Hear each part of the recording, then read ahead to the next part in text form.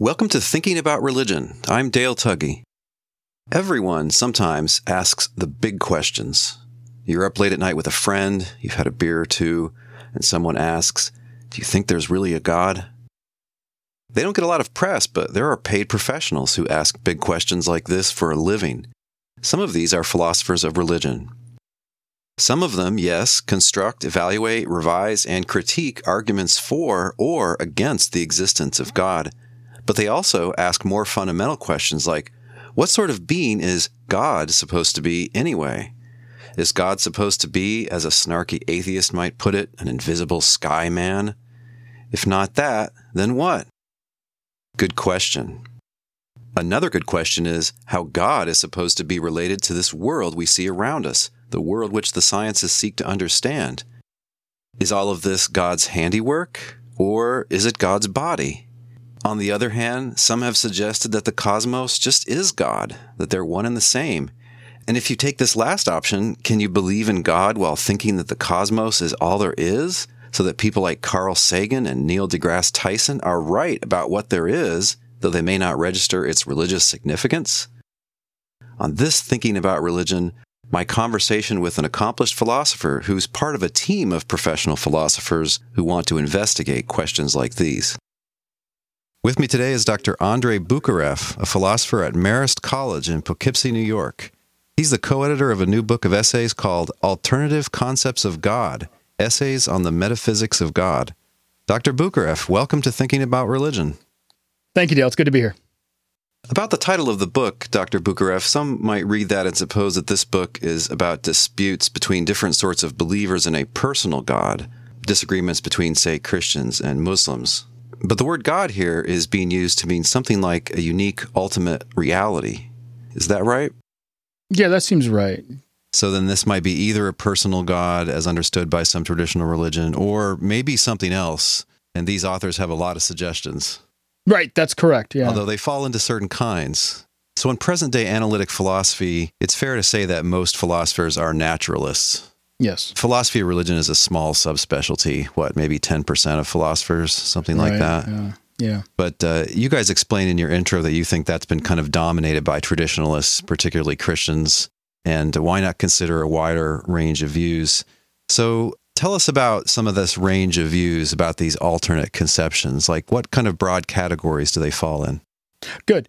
Most of them, I think, are endorsed by philosophers who think of themselves as naturalists, where by naturalism, I just mean a commitment to the idea that basically all that exists is what we can describe, using the language of natural science. So really just the universe and its constituents, if you'd like. Many of them are interested in thinking about how we could conceive of any kind of deity or ultimate reality or whatever we want to refer to this as, with those constraints in place. The result then ends up being an approach to thinking about the divine that is very different. But in that respect, I think it ends up being something very similar to the way things have sort of developed in thinking about the mind. If you look at the history of philosophy, once upon a time, it was just taken for granted that the mind is to be something that is going to be completely separable from the body. If you were to propose to some folks, let's say in the 18th century, that the mind might be identical with the brain, that may have been regarded as laughable in some circles, or at least regarded as highly controversial. But, of course, over the last couple hundred years, those kinds of proposals have emerged, and the range of proposals that would take the mind to be either identical with or in some way dependent upon, in some very deep sense, the brain, those kinds of views are totally acceptable, and they're not regarded as being crazy. So I think the thought here was, let's get some people together who are interested in thinking about the world a particular way, namely in naturalistic terms, and see whether or not there can be any fruitful proposals that could be presented that would account for thinking about a deity, if you will, or something divine, God, as it were. So the motivation, again, I think comes from trying to see if there's any sort of possible way to harmonize this commitment to naturalism that we find with many philosophers. And I don't want to speak on behalf of all the philosophers who contributed to this. Some of them are not naturalists, I should point out. But most of them are naturalists. How can you harmonize naturalism with some conception of ultimate reality that you might refer to as God? And do so in a way that's again, you are truthfully referring to it as God. That's, I think, the crucial thing here. So how could you do this? How could this be done? And that's where we get some of these different proposals in the book. So you're not just making up a new way to use the word God, like I'm going to call my cat God. I'm going to call, guacamole God. Right. Right. No, we're talking about the ultimate reality that others have talked about. Right. It's just that we think the ultimate reality is also natural. It's something compatible with what some people would call a modern scientific view of the world. Yeah. In a way, it's kind of trying to separate religion from supernaturalism. I think that's definitely a motivation for most of the authors that are contributing to the volume. But again, at the end of the day, the conception of the divine that you might end up getting is going to be very, very different from what you get on traditional theism. And the question is going to be, is it going to be sufficient to provide us with what we need to make our religious discourse true or not? Some of them I don't think are as concerned about that. They just want to be able to just talk about God. Can I use that term meaningfully? Whereas others, say, for instance, two of the contributors to the volume, John Bishop and Ken Persick, they're very interested in presenting a conception of God that is consistent with theological realism, with an approach to God talk where it's truthful. I could say God is love. I can say God loves me. I could say all these various sorts of things. But the conception of deity that they put forth ends up being one that is impersonal. It's radically different, but they still want something that is going to be sufficient to actually provide us with a basis for the way, in particular, Christians think about the divine. So that, I think, is one of the things that makes this really unique, is you end up getting some contributors to the volume who not only are motivated by naturalism, but by an attempt to try to harmonize a commitment to ontological naturalism with a set of Christian commitments, for instance. And that would be true, of course, I think, with people who, let's say, are in other religious traditions. But John Bishop stands out in this respect because of his actually being somebody who regards himself as a devout Christian. And speaking of Christians, one of the chapters is kind of purely negative and critical. Dr. Brian Leftow of Oxford University, and he's pressing on these naturalistic conceptions of God and arguing that they can't be religiously adequate because it makes no sense to worship a being like this. That was a very interesting chapter, kind of narrowly hammering away at some closely related points. And he's arguing basically that some of the other proposals are metaphysically incoherent, that it's just not possible that it could turn out to be that this God, which has been talked about, should be the material cosmos. Most of the book is very metaphysical in the sense that they're trying to deal with the basic underlying thought of it all. But as you said, there's a religious concern as well. In a way, the most passionately religious essay was the last one by Dr. Eric Steinhardt of William Patterson University. And he advocates thankfulness towards and even neo-pagan rituals in honor of the natural world and of various natural processes as understood by naturalism. So not the natural world as the manifestation of the deities and the pantheon and things like this. Right. But, as whatever science would tell us, that's what we're going to call divine. That's what we're going to, I'm not sure he uses the word worship, but that's what we're going to orient our lives around, at least. Yeah, at least reverence in some way, right? Have a reverential attitude towards, What did you think about his hope that naturalists who want to maintain a sort of spirituality with respect to the cosmos can join forces with various neo-pagan religions? It's an interesting proposal. My own inclination is to see if a sort of a naturalistic approach can be rendered consistent with one of the great religious traditions, and I realize that's sort of question pegging by calling them great, but at least one of the major religious traditions. So whether or not they can fit comfortably within, let's say, the Abrahamic religious traditions, I think they can easily be made compatible with, say, Buddhist thought, for instance. But the really interesting question to me is whether or not I can be a devout Jew or a devout Christian or a devout Muslim and endorse a view of God like this. So I think that Eric's proposal in the book is really, really fascinating, very interesting. But my own fear, and now here I'm just speaking for myself, is that the kind of proposal that he offers is one that some folks might really expect from a naturalist. Namely, if you're committed to naturalism and you want to be religiously devout, well, what other option do you have but to move towards, basically to shift backwards and move toward basically pre-Abrahamic ways of thinking of the divine, or ways that are completely separable from that.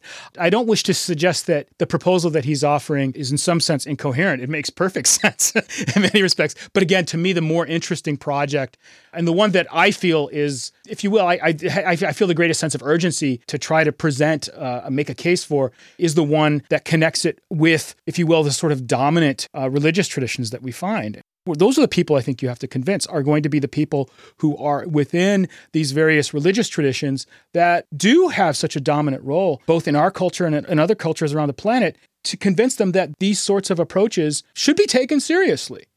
I've had folks, when I suggest that I'm working on these kinds of projects, and I have an interest in this, that I take them very seriously, not just as something to criticize, let's say.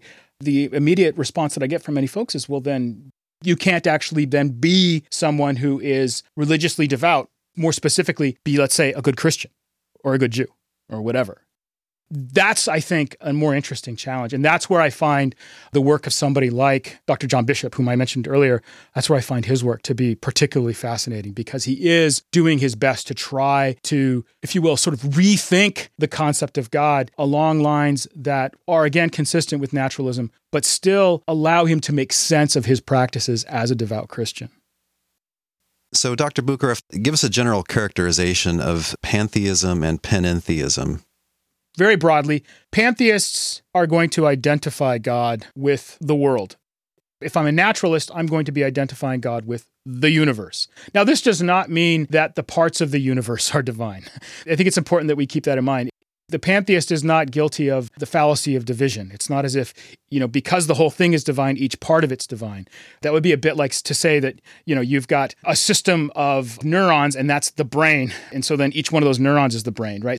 They're not going to be making that sort of claim. It's just the claim that we have this integrated, unified system that we can call God, and that's the universe. And it's an identity relation that God has to the universe. On the other hand, the panentheist, they come in a lot of different stripes. And again, depending upon how we carve things up, some people who get called panentheists might be called pantheists by some other people. Because in one sense, panentheism could be said to be a kind of pantheism. Panentheists are going to say God is identical with everything that exists, right? If there's more than just the physical universe, then it would include whatever there is outside of the physical universe on most approaches. Again, not every single one of them, but most of them are going to say that God and the universe are such that the universe is a part of God, more specifically, a proper part of God. That's on most approaches. On some approaches, though, God is a part of the universe, but not a proper part. The universe constitutes God. You have the universe and God stand in a relationship that's not identity, but it's such that you've got all the stuff, which is the universe, and again, it's organized in this particular kind of way, and there's going to be certain things that are going to be true of it, and that together constitutes God. But they don't share the same essential properties. There could be changes in God that don't affect the universe and vice versa. So panentheists will often use a mind-body analogy or a soul-body analogy where God is like the soul of the world, very closely related to it, but not exactly the same thing. Yeah.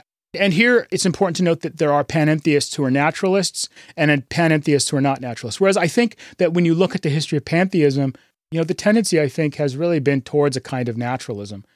And that's even true of the variants of pantheism that just say that all of reality is mental. It's just all of reality. That includes the physical universe. It's just all mental. Whereas the panentheists, you take somebody like, say, Charles Hartshorne. It's not clear to me that Charles Hartshorne, who was a very prominent proponent of panentheism in the mid-20th century and even into the late 20th century, he died in the early aughts. He was over 100 years old. Mm-hmm.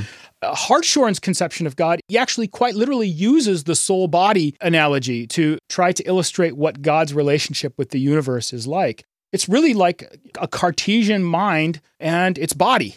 And actually, even there, I have to be very careful. It's more like the two of them are this compound thing, right? So together, those things make up God. So you've got the universe and God, because if the universe doesn't exist, God doesn't exist on this account. So they are essentially related to each other, according to Hartshorne. But God is something more than the universe. And in that respect, it looks like it's not a kind of naturalism. There's something over and above the physical universe, right? That's more than that. And so in that respect, I think it ends up being a kind of non-naturalist position, depending upon how we think of naturalism, okay? So I'm thinking of naturalist along lines where, again, the physical universe is all there is. So panentheism, in a lot of cases, is a kind of theism if theism is belief in like a perfect personal God. Yes. Panentheism can very often be a kind of it. Pantheism, not so much. Yeah. It depends on who's talking. Yeah.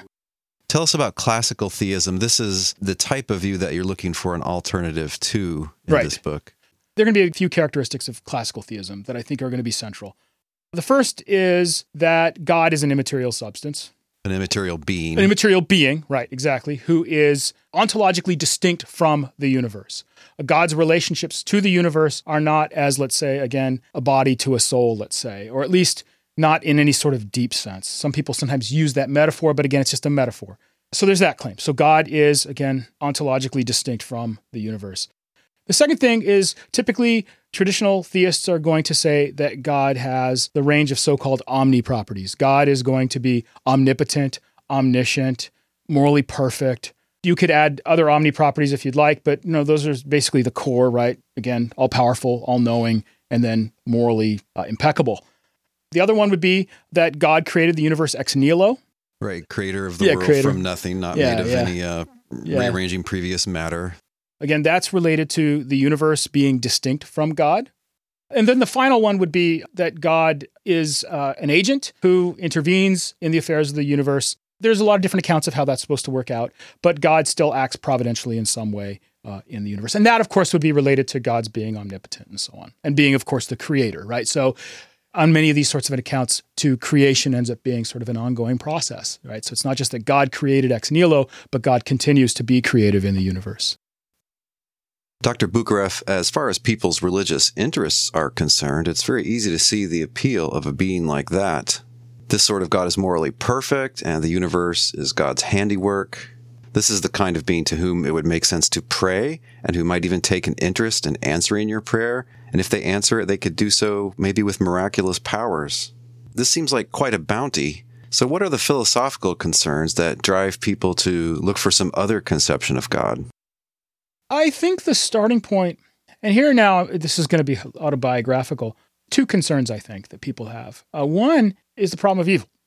We see all this evil in the world, both moral evils, where now you've got moral agents who behave in bad ways towards one another, and of course, natural evils, where by natural evils, I mean, say, for instance, things like earthquakes. What always stands out in my mind is an earthquake in Mexico City in the mid-'80s that was just really devastating, that resulted in the deaths of just thousands of people owing to the poor construction of the buildings. Again, this was before a lot of the buildings ended up coming up to code with, the way we have things with earthquake standards and whatnot. Or even to take another example, here's one of the most, I think, salient examples is offered by William Rowe, a philosopher who actually had theological training, who was an atheist. Rowe gives the example of a non-human animal in this case. So there's a deer who ends up dying in a forest fire, but the death of the deer ends up taking, right, it's burned horribly, and it takes days to die. So it's suffering. It's experiencing a great amount of suffering. And it doesn't serve any clear moral purpose. It's not as if you can say, well, God wanted us to have free will, and so because of that, we end up doing bad things to one another. And I think cases like that in particular end up being the ones that I think push some people to start considering alternatives to traditional theism. So, for instance, they might give up on, say, omnipotence or omniscience. And then they might make the move to go from there to then think, well, okay, if God's not omnipotent or omniscient, then in what sense can God be regarded as, someone who really has a sort of proximity to what the world is experiencing, if you will? I don't know exactly how to put this, but you have the kind of concern, divine concern that people like to talk about at times. And what better way to account for that than by saying that God is not just closely related to the world insofar as God has a concern for the world, but the world is part of God. the universe is part of God. So the suffering of the deer now is something that God is also experiencing. So we get these kinds of motivations, and I think this is what I think draws some people, at least who have a theistic starting point, to start to take seriously some of these alternatives, right? They think about some things like the problem of evil. In particular, I think natural evils are particularly problematic here. You can't just appeal to free will, let's say, or something like that. And at least in my own case, actually, I found my own self first giving up on the omni properties and then moving towards thinking in terms of God as actually being someone who's a co-sufferer.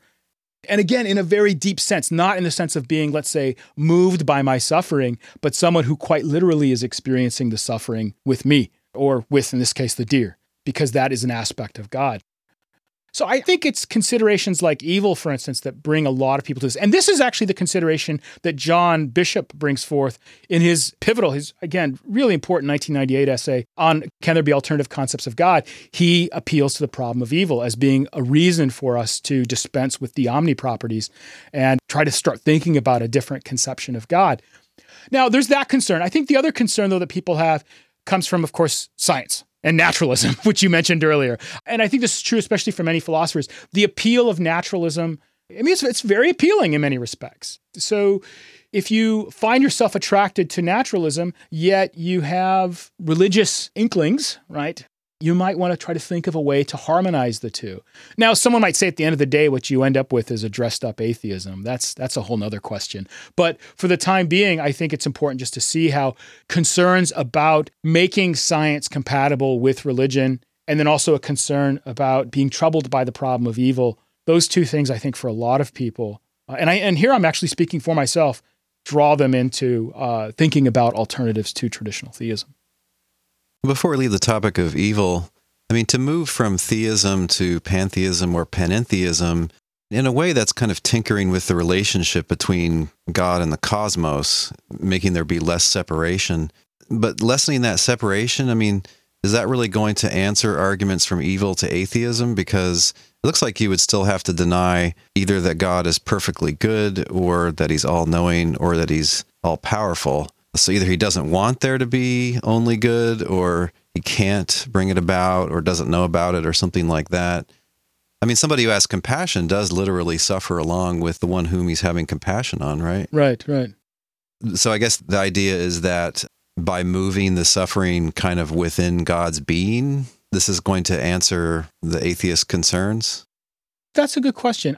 I think that some people think it will then answer the atheist concerns. I think that might be true of, and now again, go back to somebody like, let's say, Charles Hartshorne and process theists, because they try to present a kind of theodicy, a way of accounting for evil and justifying God by appealing to the proximity of God to the suffering, quite literally, again, the suffering being internal to God. I think that they think that this will at least account for that. I'm not so sure of that. For me, it ends up being less about trying to respond to the concerns of the atheist and more about trying to show, at least make sense of things for myself. Again, that is totally, autobiographical again when it comes to evil. So I think that the problem of evil, I think that by dispensing with the omni properties, at least, let's say dumping omnipotence, right? Let's suppose that God is not, powerful enough to deal with this. I'm not actually sure you can get rid of omniscience. That's another question. But and suppose one even gives up on moral perfection. Again, I don't even think you have to do that.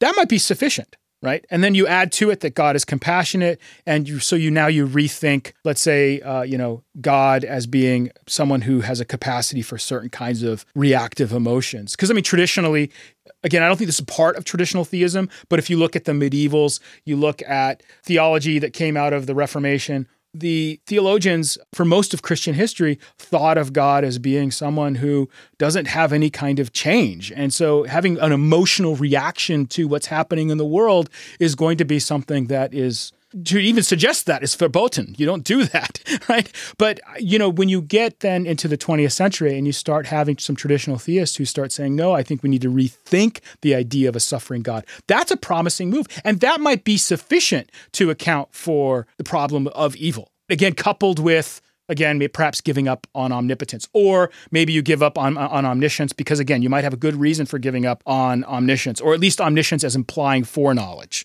right? So God couldn't anticipate these things because there are no truths about the future, let's say. Okay, I think any of those kinds of maneuvers might help with evil. In my own case, by having God be not just a co-sufferer, but suffering in the process, brings me some comfort, but that doesn't really help me respond to the atheist. In my own case, moving towards pantheism or panentheism is motivated more by a commitment to trying to harmonize religious commitments with a naturalistic worldview. So that's in my own case. But again, if you look at, say, John Bishop's 98 article, in that article, he really is primarily taking up evil as being his main concern. But he doesn't, in that essay, bring up embodiment. That is to say, God is somehow being embodied by the universe. So I'm in agreement with you on that when it comes to whether or not you have to make that kind of move to actually account for evil, and then more specifically for how it is that God can be regarded as being compassionate and, if you will, involved with what we're experiencing when we suffer. And there are traditional theists who, for instance, have defended more recently the idea that omniscience, the idea of God being all-knowing, implies that God also has omnisubjectivity. So, for instance, Linda Zagzebski, who's a traditional theist, she has defended the idea of omnisubjectivity, the idea that God, being all-knowing, also then knows in a variety of different ways. And so, for instance, now God would actually know the contents of, let's say, the deer's mind as it's suffering, if you will, from a first-person perspective, right? In the same way that the deer would know it. So I think that those kinds of maneuvers are ones that people who would describe themselves as some type of traditional theist can make. And those strike me as being really perfectly fine ways to respond to the problem of evil. I think, though, once we start thinking in terms of other sorts of, let's say, commitments that we might have to things like naturalism, we might feel ourselves pushed further towards thinking of God's relationship to the universe as being something a little bit more like what we find on pantheism or panentheism. When thinking about religion returns, I asked Dr. Buckareff why there aren't any Buddhist or Hindu philosophers in this book.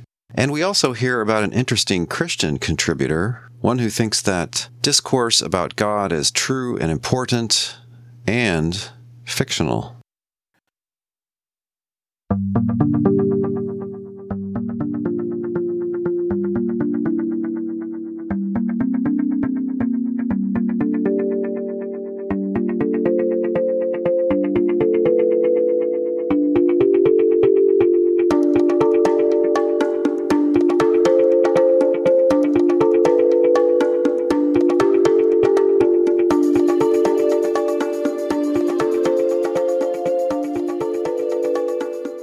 Certainly, various Hindu and Buddhist philosophers would endorse what we could call versions of panentheism or pantheism.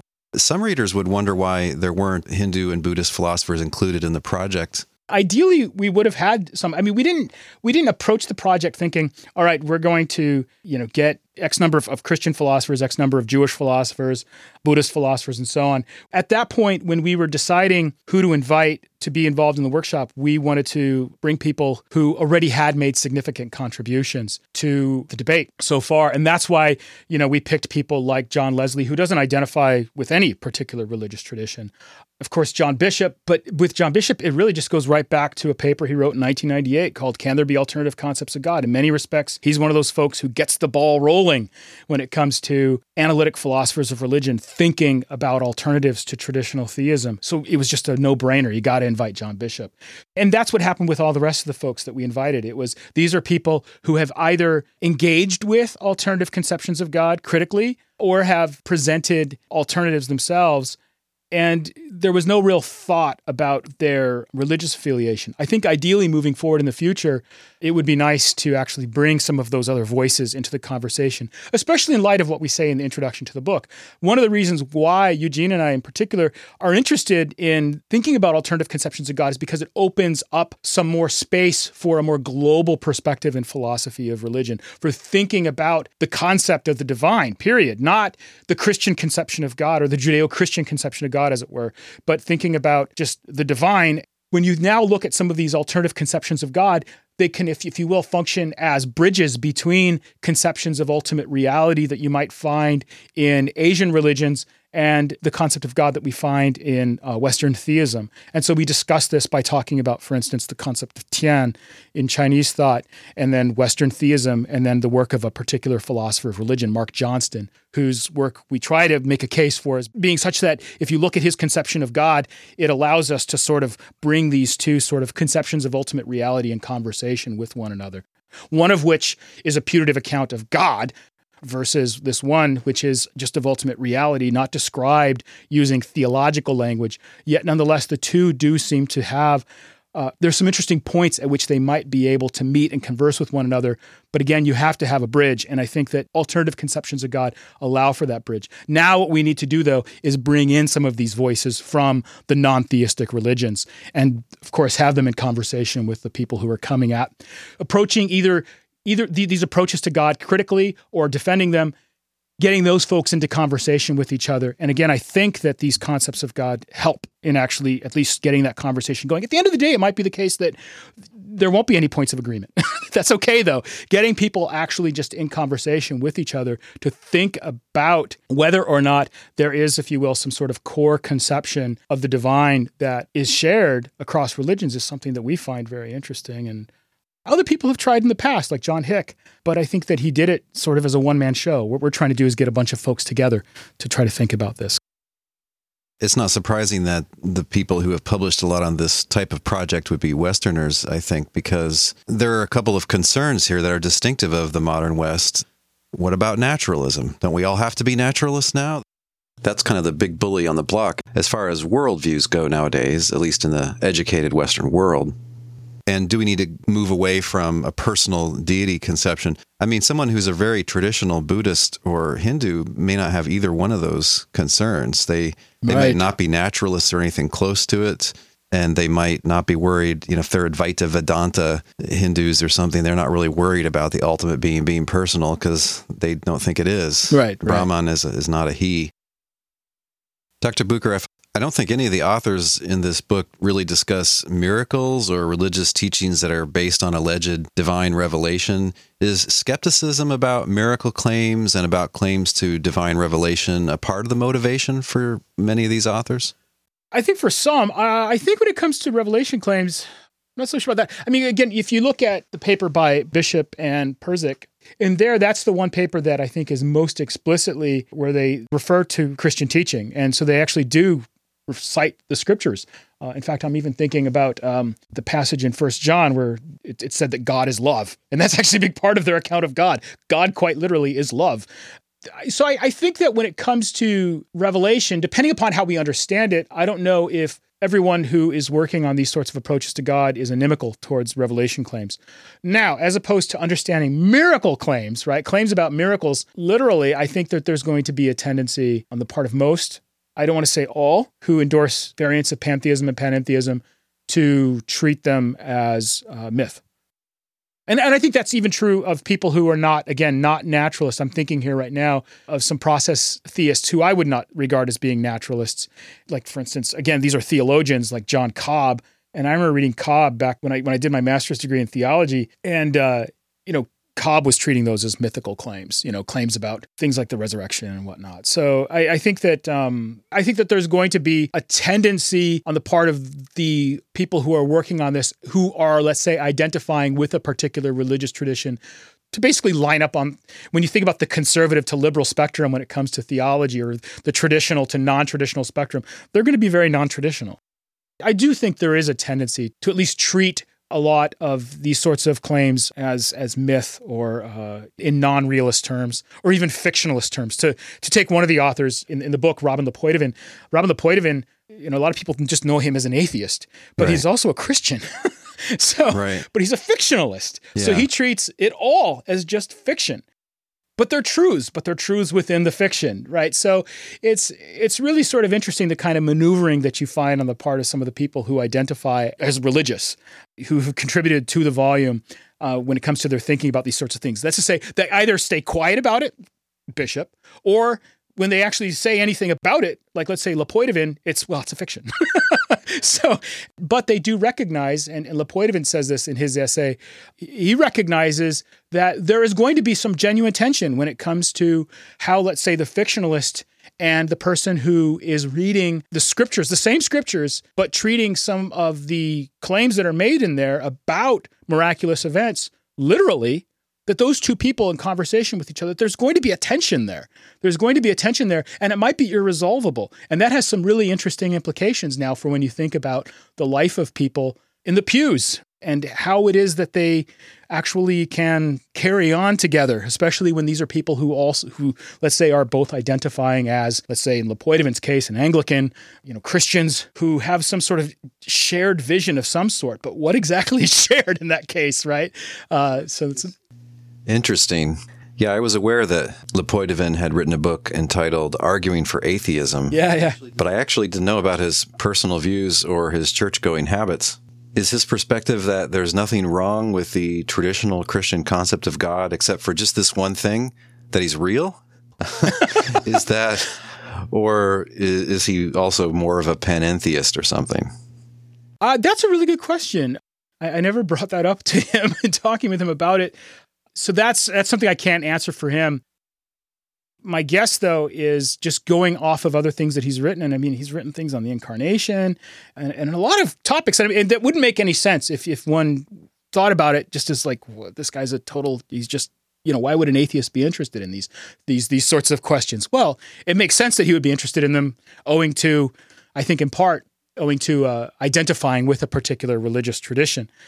Now, as for, any sort of conception of God, I to my knowledge, he's just a straightforward atheist. But again, people might say pantheists are kind of atheists. So I would be very curious myself to know if he is committed to any kind of pantheism or panentheistic conception of God. I would be very curious about that myself. Maybe it's something I should take up with him in the future.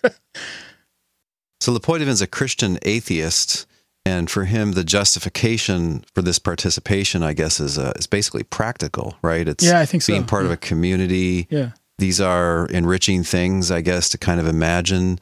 And he's kind of reinterpreting the whole thing as being a really neat fiction, which I guess is not all that weird. I mean, think about somebody for whom Star Wars is practically a religion. Sometimes people will put this on their government form that they're a Jedi or something. Right. And they know it's fiction, but it's still taken this role in their life that's so big that they don't mind it as fiction. They just like to live in this imaginary world. Yeah. And I mean, and to take the perspective of the person who is like that for a second, because I mean, in some respects that actually comes close to myself because, I actually think that some variant of pantheism is probably correct. I want a version where God is understood as personal to work, but it might not. So at the end of the day, the situation that I'm faced with is very similar, I think, to Lepoidivin, right? So now I wind up being a non-realist about a bunch of claims, yet I find my Christian commitments to be something that end up being important, right? It's part of sort of a way of life. And I think some of that has to do with how one sees one's connectedness to others and one's purpose and the way that one ought to conduct oneself with respect to others. So in some ways, I think it ends up looking very similar to the way that some Buddhists are, let's say, for instance, who, let's say, are not going to be metaphysically reflective, or they're going to say, well, I don't buy into any of this, the metaphysical picture here. It's really unclear, or I don't accept it. Yet there's this sort of, right, I want to work to mitigate suffering and so on, and they're involved in various sorts of Buddhist practice.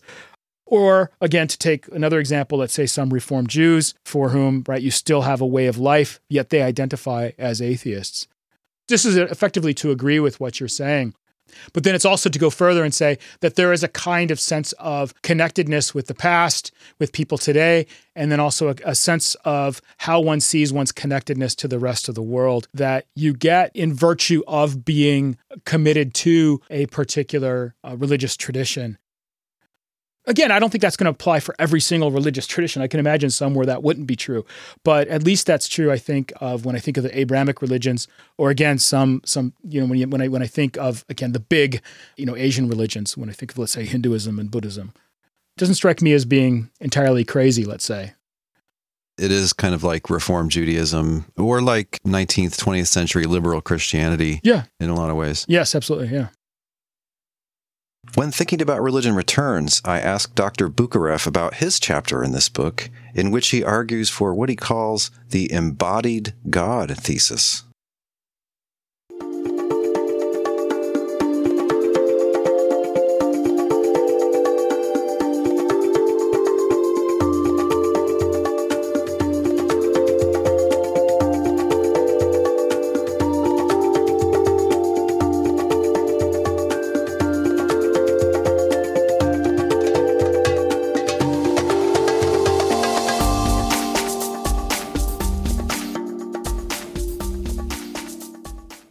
Dr. Buckareff, let's just talk a little bit more about your chapter. In that chapter, you object to certain features of classical theism. In your view, God has to be in some way located within space and time in order to be a cause of events within space and time. And it seems like it's kind of central to the idea of God, at least a personal God, that God should be a cause of some things that happen. Right. And you actually call it the embodied God thesis. I wonder if it's, though, still within the range of what you and your co-editor call classical theism. Mm-hmm. I mean, it's supposed to be part of a traditional view of God that God is omnipresent, that God is present everywhere. Yeah. Some Christians and other theists have held the view, especially in the last 100 years, that given that time exists, there's nowhere else to be. So if there is time, then God has to be in time. Right. But then it looks like he's going to be in time and space. So how is it that this view in your mind entails having a body? Like, yeah, that's in what good. sense does God have a body? In an early draft of it, I actually called it divine materialism. And then I thought, no, that's a misstatement. It's actually a more modest thesis, which is just this divine embodiment thesis. Now, I think that, and I say this in the paper, I think that means that we should accept some version of pantheism or panentheism. It's just because those end up being the clearest variants of this idea. But you're right. A lot of people who've been working on omnipresence, for instance, in recent years, and I think here in particular of Robert Oakes, his work, unfortunately, has again not received the attention it deserves. In 1970s, he wrote a paper arguing that theists should be pantheists because of the doctrine of omnipresence. But then he backtracked. He took a few steps back and said, no. The universe is internal to God in a very deep sense, right? That's to say, there is this sort of connectedness that God has to the universe where the universe is, right? Again, he uses the picture of the universe being internal to God, and he elaborates on this, but how this involves God's, in effect, locatedness. And so I think that what I do in my paper is perhaps consistent with a proposal like Robert Oakes' account of omnipresence, where the universe is quite literally internal to God in some sense. Exactly how that's fleshed out, right, is a matter of, we have to work out some of the details here. It's like space is a divine attribute? Insofar as it ends up being an attribute, it ends up not being an essential attribute. You can talk about God using spatial predicates and do that truthfully, but it's not in virtue of there being some properties that God has essentially, let's say, that would make God and the universe, let's say, being one substance, right? He calls that thesis theistic consubstantialism. And he says theistic internalism does not entail theistic consubstantialism. Theistic consubstantialism, the way that Oakes uses that term, is just the thesis that God and the universe are made of the same stuff. And you've got the same stuff under two different descriptions, basically. But that doesn't make them the same thing.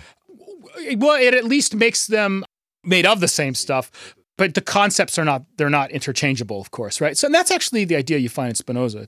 It's a kind of double aspect theory, right? Where you've got under one description, it's God, under another description, it's the universe. And again, in virtue of what is it divine, in virtue of what is it just the universe? Well, that's where I think panentheistic and pantheistic stories could say something very different about consubstantialism. But consubstantialism on its own, I think, just implies that either pantheism or panentheism is true. Again, just the idea that God and the universe share the same stuff. And again, that stuff is quite literally, it's an essential part of God. That's what I think is crucial for consubstantialism. Versus, again, internalism says that it's not essentially part of God. Internalism that is not consubstantialism is going to just say that stuff is part of God, but insofar as it ends up being part of God or internal to God, it is only so in a non-essential way. It could be a part that he's voluntarily taken on just by creating. By creating, exactly. And then by placing God's self in communion with, as it were. I have a recent paper where I argue that we have to be committed to theistic consubstantialism. Let's say it's one stuff, but that's beside the point.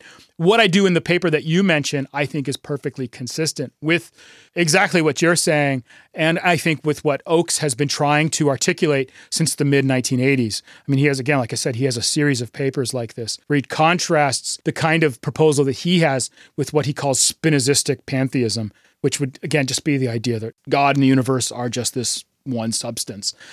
So the proposal that I offer, though, that has to do with just a kind of omnispatiality, I think is consistent with traditional theism, so long as you say that you have to then accept the idea that the universe and any properties of the universe are not properties that God has essentially. Again, they're just borrowed properties of God's, as it were. That could be consistent with a version of traditional theism. I think some traditional theists will balk at that kind of suggestion, though. I don't think they'll like it. But something like this has been argued again, not just by Oakes, but by some other people recently in the literature. I think Richard Swinburne endorses something similar to this. He flirts with it, at least, in The Coherence of Theism. It's not the same proposal that Oakes has, let's say. I know that Hudson has something similar. So there are some philosophers of religion who have flirted with some similar ideas. Not the same as Oakes, but again, similar ideas consistent with my argument that God must be embodied. The devil's in the details when it comes to in what sense must God be embodied. That's the crucial question here. And really, pantheistic and panentheistic conceptions of God should be taken seriously. But I think it takes additional work on behalf of, let's say, pantheism and panentheism to move us from, let's say, something like what I call, this embodiment thesis to something like pantheism or panentheism. And that's what I try to do actually in this recent paper of mine where I respond to Oakes and this idea about internalism being separable from consubstantialism. Dr. Buckareff, another interesting piece in this book is by a leading philosopher of religion called John Schellenberg. Mm-hmm. And I suppose one of the things he's famous for is pushing an argument for atheism based on divine hiddenness, which is basically people really desperately want to experience God or find evidence of God, and those people never do, as far as we can tell. And so doesn't that show that there isn't a perfect being who would be like this perfect parent? And yet, when you read his writings on that, you realize that he's not exactly a standard issue atheist either. Right. He talks about something called ultimism, which is something he's written about in a couple of books as well. What is ultimism, and how does it relate to these other isms that we've been discussing? I think it's best to think of ultimism in terms of what it's not. Okay. Right? So ultimism, of course, it's not theism in any sort of standard sense.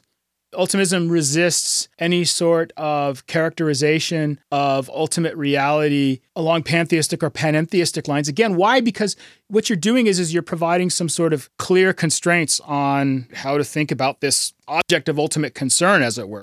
Yeah, he says it's ultimate in three ways. Right. Ultimism, he says, is belief in something that has what he calls triple transcendence. And transcendence just is a fancy word that means beyond. Yeah. Metaphysical transcendence, axiological transcendence, and soteriological transcendence.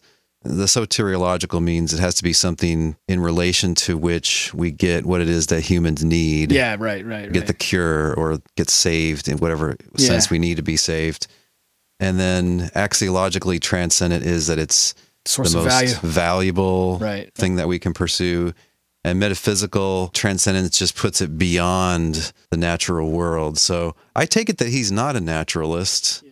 He thinks that even if it turns out there's arguments against theism traditionally understood, that he still thinks ultimism is something that should be really considered.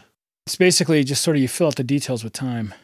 Yeah, that's right. And in a way that we can't predict right now. There's a part of science that has really got him thinking. He calls it belief in deep time. Right. Just like space is unimaginably bigger than we would have thought before we had, say, modern astronomy and cosmology. So deep time, these unimaginable stretches of time. And maybe we're just in the fetal stage of human development. And, right. in a million years, we'll think of some better way to relate to the ultimate. So his ultimism is kind of like a skeleton. It's a less specific belief. In his mind, it's going to open the door to non-theistic religious understanding, but maybe it'll turn to something we know not what as we go on. So isn't it consistent with panentheism? I think with a variant of panentheism, yeah, definitely. Schellenberg's account is just so curious to me. In Evolutionary Religion, he presents this idea of ultimism, and I remember just scratching my head trying to figure out what is this? And again, that's why I think it's best to think about it in terms of what it's not. I know he doesn't want it to be like John Hick's conception of the real. Because he says like no positive concept can apply to that, and he is applying these concepts that we mentioned. Right. Yeah. So pantheism and panentheism fill in the details too much, at least as they're presented today. They fill in too many details about the metaphysics of the divine. Whereas if you get somebody like Hick, it's this really sort of ambiguous kind of, conception of God that is so... It's not clear why it's religiously relevant. Exactly. Yeah, right. It's just other, and that's it. It's not even put in terms of something like you find with thinkers like Tillich who talk about ground of being or something like that. It's not even like that. It really is a very sort of we know not what entity that, again, right, we approach in different ways in the different religions. The other thing, too, I think, with his account that makes it interesting and curious at the same time is, like Hick's account, though, it's not going to be something you can wed to any particular religious tradition. In fact, what I think he wants it to be, though, now this is contra Hick, is something that is an alternative to all these other options, right? So it's basically, as opposed to looking for something that might be behind all the world religions, let's say, it's an alternative to the world religions, as I understand it. Yeah. So now when you start thinking about the religious significance of his proposal, what you have here is something that's being put forward by a philosopher that is not just a metaphysically interesting story or something that might allow, let's say, a liberal Christian or a liberal Jew or someone in another religious tradition to make sense of their sort of religious commitments along naturalistic lines. No, instead it's something else. This is just another proposal, if you will. It's a third way, as it were. That's where I think it's most interesting, is that you've got this proposal being put forward that is so unlike anything else that I've seen before, yet it's also something that is meant to be considered and taken seriously as this alternative. Yet at the same time, as I recall, he doesn't have an attitude towards the world religions that is, if you will, inimical. I don't think there's any animus towards them. He's just... he's too skeptical, I think. He thinks they're just making too many claims without a good amount of evidence. Right. If you think of religion as something that is not static but is dynamic and that has to do with a process of discovery, if you will, I think he thinks that this is where that's all going to go, right? In other words, as I understand it, I think this is where he thinks it all should go, is towards something like this. And our understanding of it will expand with time. Again, when you think about religious traditions, they are trying to do that very thing to get to that. And those are various sorts of approaches to it, but they're not hitting it. And as I see it, I think he thinks that these things will ultimately converge in some way. The world religions would be sort of, if you will, moving more and more towards something like what you get with ultimism. I don't know how plausible that is, or if I'm being entirely fair to him on that point. So, when thinking about religion returns, a warning about idolatry. And we'll also hear about how this multi-year research project started and where it's going.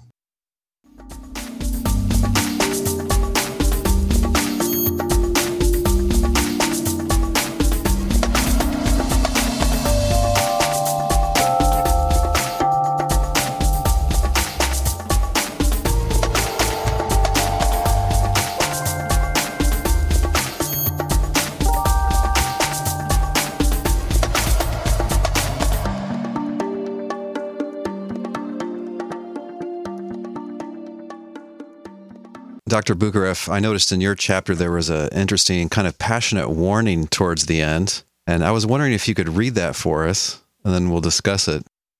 I expect that some who read this chapter will not be convinced, if for no other reason than 2 millennia of dominant theological tradition in Judaism, Christianity, and Islam do not favor endorsing any variant of pantheism or panentheism over traditional theism. But if tradition alone is what constrains us in thinking about the metaphysics of the divine, we must ask ourselves at what point our commitment to tradition becomes idolatrous. John Bishop, Mark Johnston, and John A.T. Robinson have separately underscored the danger of idolatry and theologizing, and I would encourage my traditionalist interlocutors to ask whether, to the extent that they close off the embodied God thesis as an option, their own commitments to how we should constrain our understanding of the divine are possibly idolatrous. Dr. Buckareff, what do you mean by idolatry here? I mean, it's obviously not bowing down in front of statues. It's bowing down in front of a representation, if you will, right? And that's what I think statues... An idea. Yeah, exactly. Statues are one way of representing something that you take to be divine, whereas our ideas, right, in this case, of God are a way of representing the divine. The worry that I have, and I first became aware of this worry when I read John A.T. Robinson's much maligned book, Honest to God. maybe I'm not buying into everything that John A.T. Robinson is saying here, but he has a really good point here about idolatry. That's to say, our ways of thinking about God sometimes can, if you will, become our God. Has my idea of God become my God versus am I open to different ways of thinking about the divine so that I can get the best picture of what God is like? And I think if, for at least now here, I'm speaking to people who are religiously devout. If all truth is God's truth, then I don't think people should be terribly worried about if they reach conclusions that are contrary to maybe perhaps what tradition has taught. Because even if you look at tradition itself is something, when you look at its history, that is dynamic. And you look at traditional theism, for instance, and you compare what a lot of traditional theists believe today to what people were accepting and regarded as being the only views that were acceptable, say, 1,000 years ago, they're worlds apart. So similarly, my suggestion to people here is look, don't close off pantheism and panentheism as options here, because perhaps these ways of thinking about God might give us a better representation of what God is like. But even again, now to the pantheist or panentheist who regards him or herself as religiously devout, I would say, again, don't treat that representation of the divine as somehow, this is it, I've reached it, and now I'm closed off to thinking about things in different ways.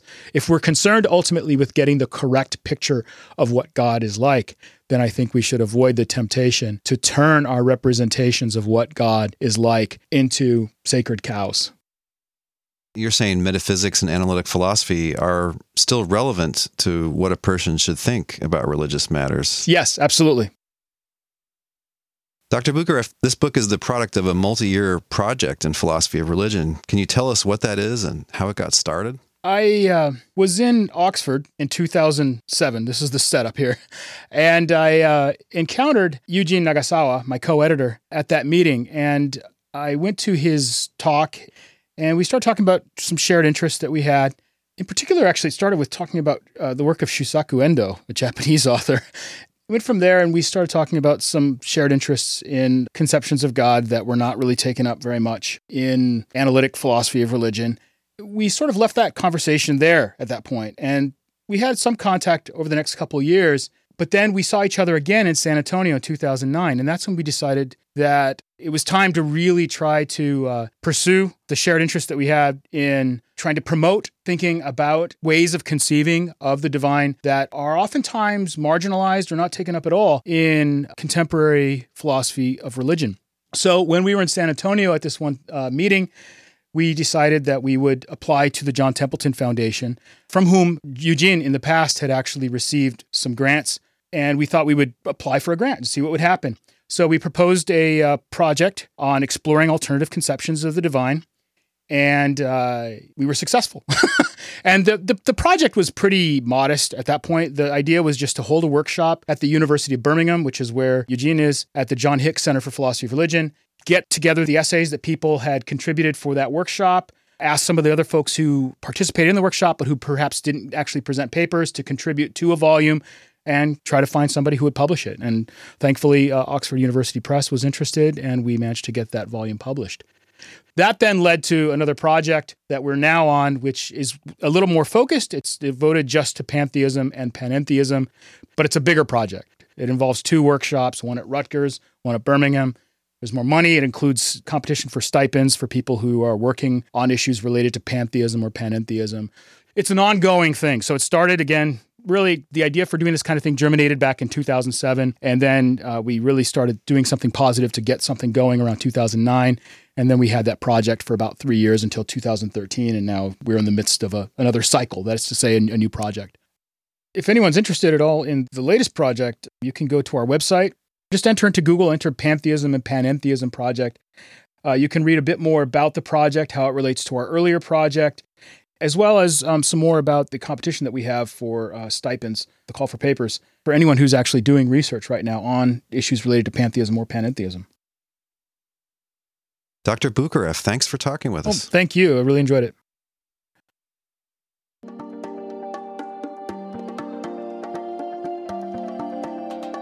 This is modern Western religion, a willingness to think for oneself and even to question one's own religious tradition. It's an approach to religion which is well aware of the competing ideas in the religious marketplace, and which often tries to perform a delicate balancing act between tradition and innovation, or between our scientific and our spiritual impulses. Lose your balance, and you can find yourself without a religious home. John A.T. Robinson was an Anglican bishop who in his 1963 book, Honest to God, proposed that the idea of a personal God was outdated. Robinson continues to have his fans, but 54 years later, I wonder whether belief in a personal God is really an endangered species. This week's Thinking Music has been Procreation by Little Glass Men. Be sure to check out the blog post for this episode at thinkingabout.religion.org. You'll find there a whole bunch of links to the ideas and thinkers mentioned in this episode. This has been Thinking About Religion. Thanks for listening.